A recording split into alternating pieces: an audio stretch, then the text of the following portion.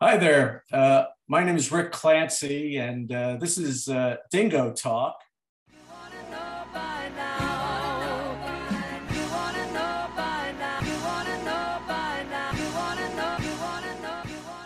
What's going on, Chuckleheads? I am Carlo Guadagnino. This is the Dingo Talk Alumni Tour. My guest this week is class of 1976, Rick Clancy. Mr. Clancy, thank you for joining us. Former Professor Emeritus Clancy, I think isn't that how that works? Well, I don't think they gave me the emeritus title, but I was very fortunate to kind of wind up my career at Bethany as a visiting professor. And I'm very grateful to have had that opportunity to give back.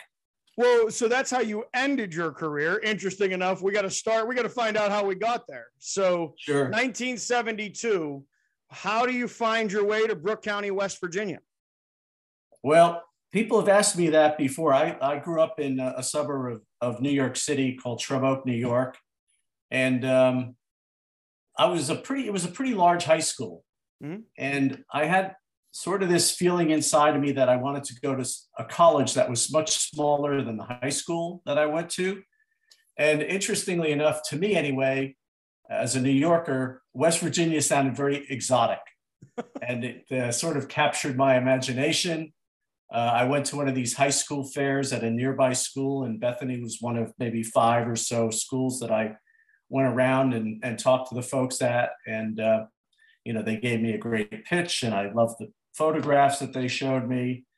And I was very fortunate to get a small scholarship and some loans. And I said to my folks, yeah, I think this is where I want to go. And, the funny thing is, which I did not expect, like I said, I went to this high school in New York called Lakeland High School. There were literally 4 kids in my graduating class that went to Bethany College, 3 of which, including myself, graduated.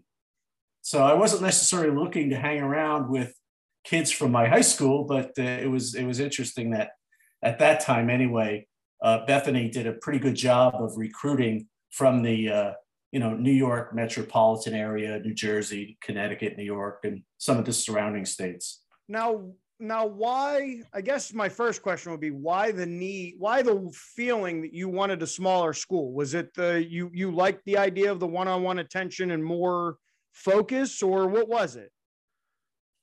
Well, the high school I went to maybe had close to 3,000 students. In fact, it was so big that for the first half of my senior year, we had split sessions, morning and afternoon. And then the second half, a new high school was built, and they split our class up to go to the other high school. So half of us stayed where we were, half went to this other school. So it was just really big. And I was a fair student, I'd probably like B, I guess, type average. And I just knew I wanted something that, I could get a little more out of directionally, a little more personalization. At the time, I think like you've told me, I was interested in being a history major, but I knew they had that, but plus this sort of area called communications, which I didn't quite understand at that time, but I thought it had something to do with reporting or journalism. And I said, yeah, that sounds good. And it was just kind of a cool, exotic place. And frankly speaking, I wanted to get away from New York. I wanted to experience something new and different. Mm-hmm. This is 17 years old, but to me, it was like almost going to China or Europe or something to go to West Virginia. And that's what I did. Now, give us a picture of, the fall of 1972 in Bethany, West Virginia. For those that have been to Bethany recently, what are the differences? What are the similarities? I mean, I know I've heard that a lot, where there's some things that will never change, and there's a couple of things that don't look the same. Yeah, well, certainly the climate and the terrain and the historic buildings and structures are pretty much the same, although to some extent, some of them are facing some deterioration issues these days. Mm-hmm. But the campus, in essence, pretty much looks the same, except maybe for those Campbell Mansion or the residence halls out there by the field house. Those were not there when I was a student. But otherwise, the structures are pretty much the same, though they're not used the same way as they were at that point in time. But yeah, Bethany was a charming place. It was a small college. It's actually a little smaller today than it was back then. I think in those days we had 1,000+ students, which still is pretty small. Yeah. And today maybe it's 500 or so or whatever. So, that's a change. And I'm hopeful with the new board of trustees and the new chair of the board and just the new spirit that I see at Bethany College, that in fact they're on their way to growing the enrollment and of course the retention, which is important. Now, once you're on campus, it's 1972, we go into spring of 1973. Social aspects, was there any good concerts that you remember from your time at Bethany? Yeah, there were a lot of good concerts, but actually one of the social aspects that I did notice about Bethany, different from my high school in New York, was there were a lot of women or co-eds with blonde hair. And I found that very striking and appealing at the time. But to your question, concerts, yeah, we had a lot of great concerts. I'm trying to think. Barry Manilow was there. Harry Chapin was there. The band, I think, was there at one point in time. Gosh, there were so many. Blue Oyster Cult was there. There was really an excellent array of concerts. And oftentimes they were bands that became famous maybe 5 or so years later, maybe 10 in some cases. But somehow, Darlene Nicholson was the staff member, the executive who kind of put that all together with support from some students, and just did a fabulous job of lining up these bands that were kind of on the up and coming trajectory. And it was really marvelous. Not only that, in terms of social life, there was a very active Greek life system with fraternities and sororities, and especially that first semester as a freshman, the fraternities in particular would have parties on Friday or Saturday night, and they'd all have live bands. It was great. And sometimes more than one would happen on the same night. I was a KA, Kappa Alpha, and I remember one time we had a house next door to the Sigma Nu house, and we both had a party on the same night. We both had bands, and the bands alternated playing, and people went back and forth between the two houses. It was great. We had a great time. Well, and for those that are younger, probably my generation and up, for those of you that don't know, the garage-looking building next to Sigma Nu, that my freshman year, I think, was the last year that it was open, 2010. That was KA. Then there was Sigma Nu. And we're also talking about a time period where Alpha Sig was on Point Breeze. Right. Delt and Phi Tau had made their way to Greek Hill, correct? They were up there. SAE's up there. It's a different Greek system. It's not the system we have now. The Betas were downtown too, I always forget about them down in the corner over there. But the Ks and SIGs seem to have a really good relationship. In fact, I can remember several of the, I forget what you call it, pledge days or what have you. And, we had that area between the houses. And at least one time it was kind of rainy and muddy, but we'd have like wrestling matches going on with us between the two houses out in the mud. And we had a really good, I thought, relationship with Sigma Nu. So that was great. Now, just from your experience, so you were in Greek life, and we know Greek life now kind of has been, it's a deteriorating system across the country because of some of the aspects that go into that. Does it work better at a school like Bethany, that small school where it is kind of hard to get a lot of involvement otherwise, besides getting involved in Greek or student government or whatever that is? Is that kind of the system for Greek life now, where those small schools are going to be more popular, or where do you see that system?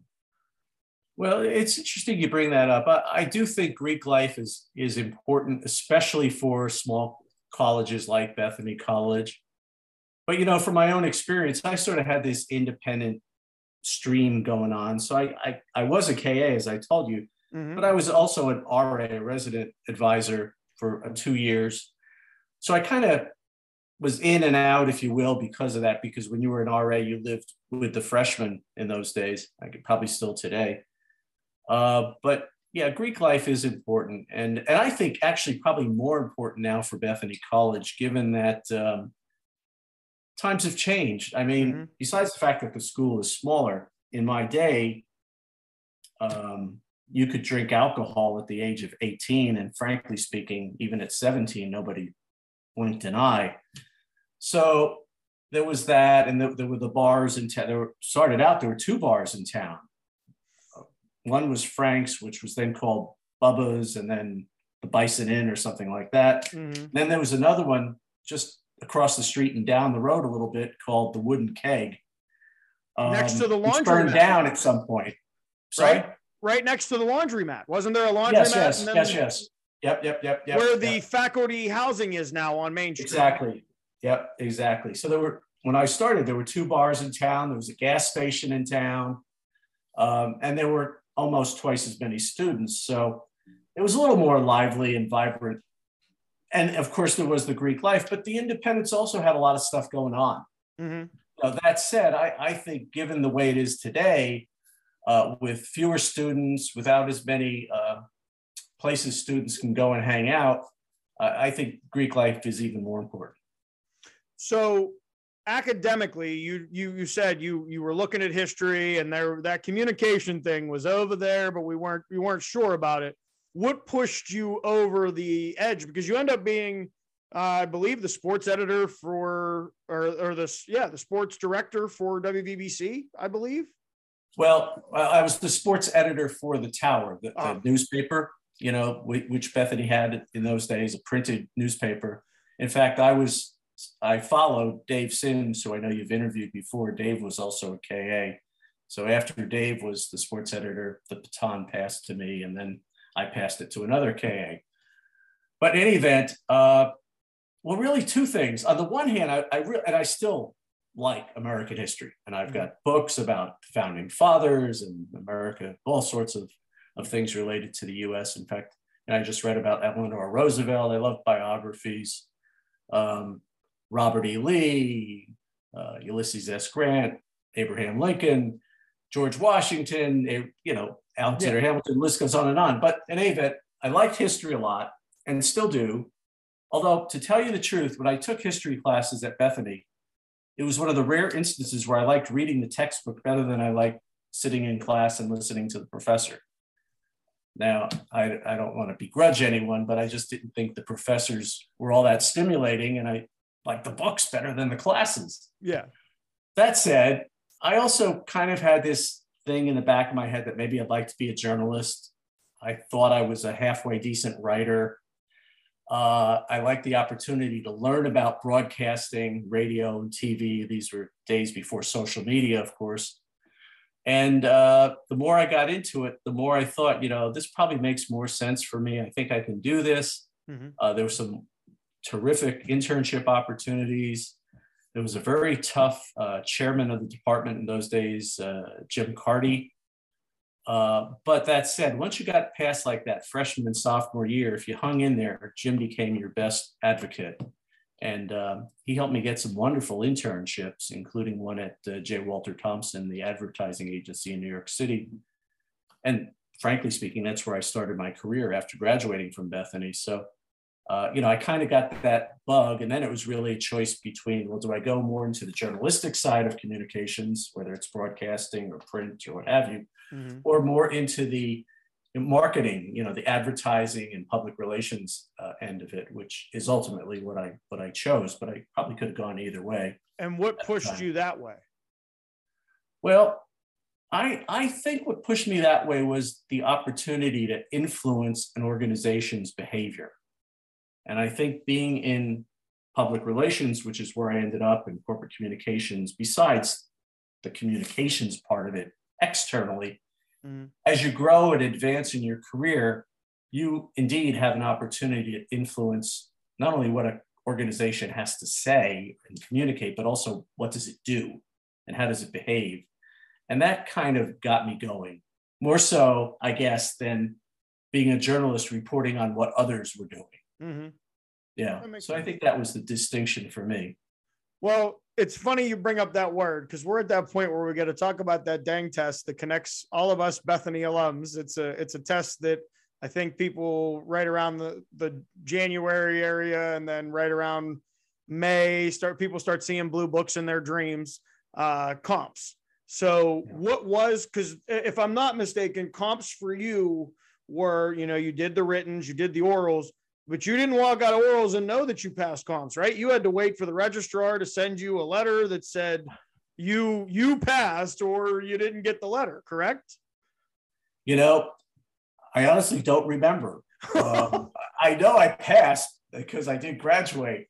But the thing about comps, it proved very valuable, because after I graduated, or even while I graduated, I went through a number of situations in my early days of my career, and even later days of my career, where I had to do, exercises to get, like, for example, the APR distinction for public relations, accredited public relations.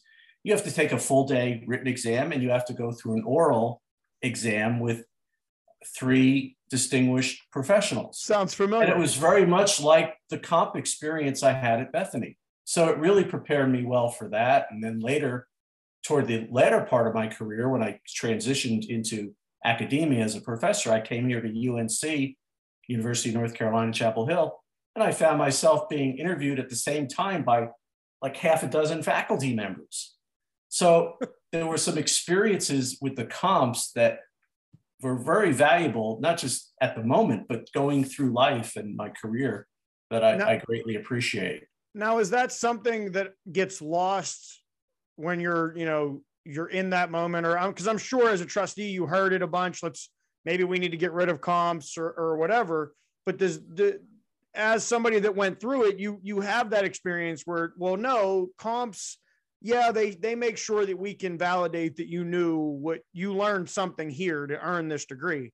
But when you're going to go into the real world, that's what you're going to deal with, is that type of interview style, that type of, it's not a one-on-one. It's normally 2 or 3 people that want to talk to you. Yes. And so, and is that the benefit that comes with the comprehensive exam? Well, it was certainly a benefit for me. As I just pointed out, and I didn't appreciate it as much at the time. No. But as I moved on in my career and my life, I definitely valued that experience. One of the funny things I remember about comps was in the orals. Of course, I had 2 professors from the communications department, but one was from political science / history. And his name was Dr. Lozier. And we got into that comp oral discussion, which I really ended up enjoying because it was more of a conversation, if you will. Mm-hmm. But David, he said to me, "Gee, I thought you were a political science major." I said, No, I'm a communications major. So, but I did at Bethany take some political science and history courses. As I told you, I like that, mm-hmm. That area. So that stood out for me. Of course, now I'm excited to see what they do today, where the students come out of comps and they learn whether they passed or maybe even passed with distinction. And then they have fellow students and even family members there to greet them and celebrate, which I think is a great new tradition at Bethany College. And it's a very unique situation because, that build up to everybody I've been on both sides, I came through the door and got the congratulations thing, but I was also on the side of waiting for people to come out. I think we were just as nervous on the outside waiting for someone to come out as the person on the inside that's actually going to pass the test. We didn't have that then. And I guess to your original question, I guess that must then say, we didn't really know whether we passed or failed for some days afterwards. Just probably went back to the KA house or up to the bar and had a few beers just to be relieved that it was over, frankly. Well, so when you walk across the stage, you said you had that your future job was an internship that you had received or worked with at your time. How do you end up back at it's JWT, correct? What's it's one of the old line famous ad agencies, JWT or J. Walter Thompson. Today it's merged with another company, so it has a somewhat different name. I think it's Wonderman JWT or something like that. But in any event, I had the opportunity, thanks to Jim Carty and the alum who worked at JWT at the time, to be part of a small group of 3 folks who interned as copywriters, advertising copywriters there in their New York office. And I did that during, they used to have January term, which I thought was a great thing, by the way, because you could do an internship or get a part-time job even for a whole month before going back to college. Yep. February. The downside was maybe the second semester extended a little bit longer than it does today, but I thought January term was terrific, and I vote for bringing it back. But nevertheless, I agree. Yeah, that's what I did one January, and unfortunately, though, my appendix burst during the course of that internship, so I didn't complete it. Although Mr. Carty gave me credit for it, nevertheless, but it was a good experience, and it was something that I used to get a position at J. Walter Thompson as a trainee in the public relations department upon graduating from Bethany. So I'm sure it had a lot to do with my opportunity to do that. And then over, of course, my career, I focused more on the public relations side than the advertising side.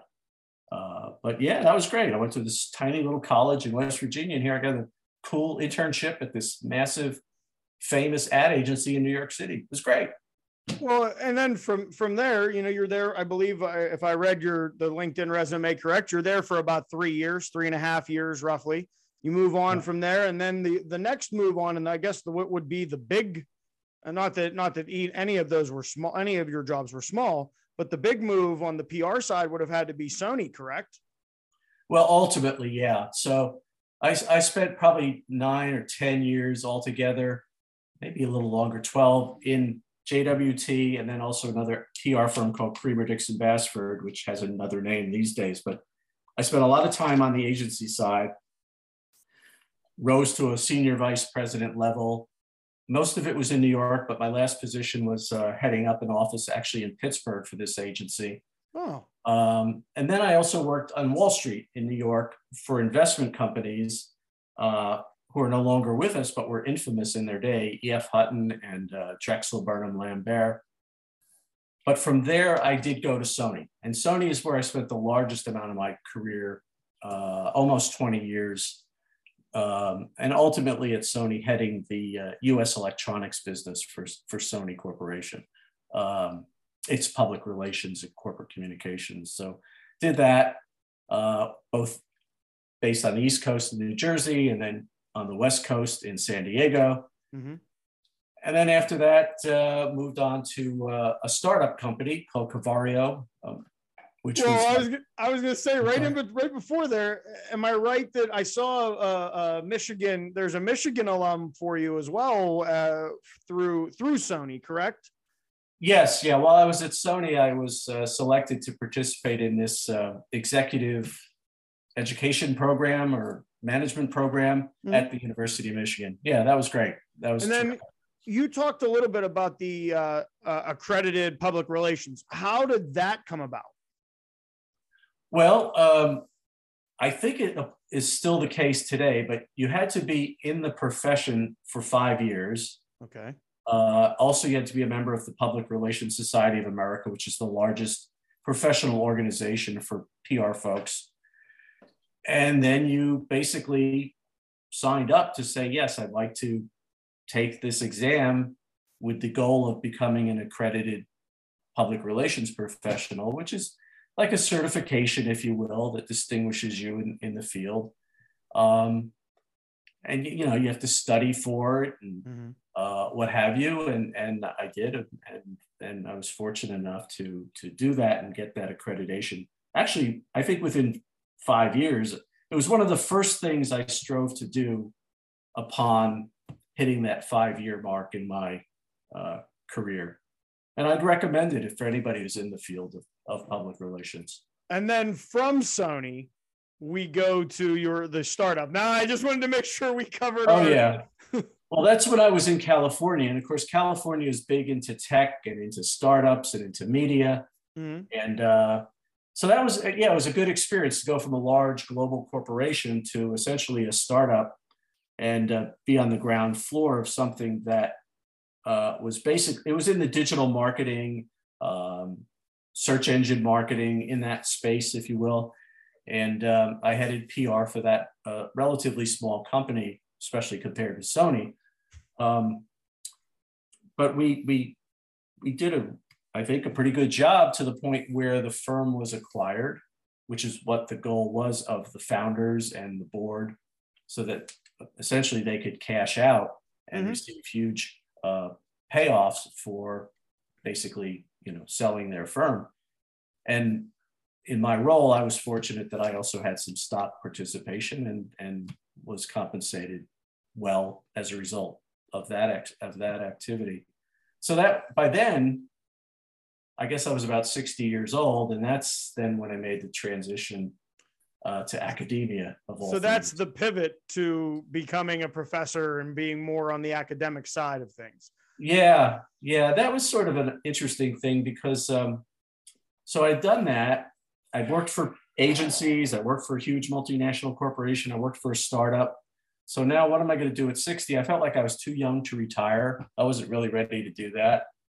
And my brother, Ed, he's now retired, but he worked for a big insurance company, and their communications director shared a posting for the University of North Carolina that was looking for what they called a professor of the practice to join their faculty and teach public relations and related classes. And I kind of on a flyer sent in my resume and background information. And lo and behold, one day I was going into a doctor's office and I had a call from one of the associate deans who said, we looked at your information. We'd like you to come visit us in Chapel Hill and talk with you.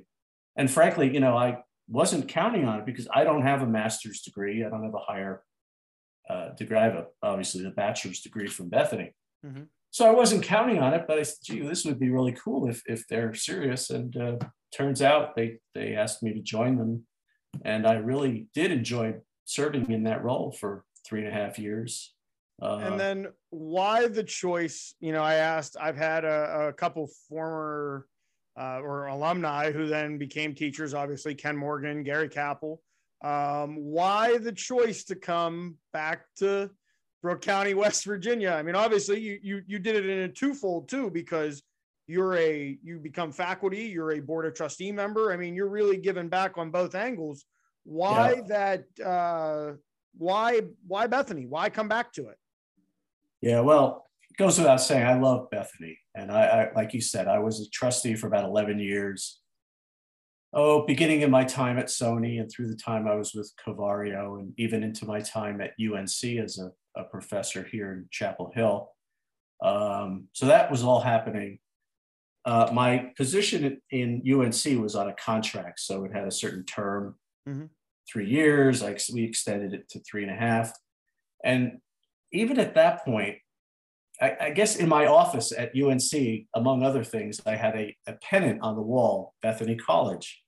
I was looking at that one day and I thought, gee, it'd be really cool to go full circle and come back to Bethany and perhaps serve as a visiting professor. So I reached out both to Emmy Gamble, who was the chair of the communications department at the time, as well as to Tamara Rodenberg, the president, she was also the president of Bethany then, and just said, look, if you're interested, I'd love to come back to Bethany College and kind of finish my career there as a visiting professor in the communications and media arts department. And it ended up working out that way, that they accommodated that. And I'm very grateful that they did. And I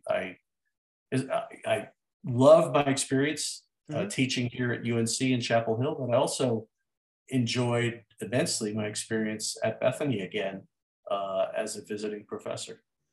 So let me ask you this.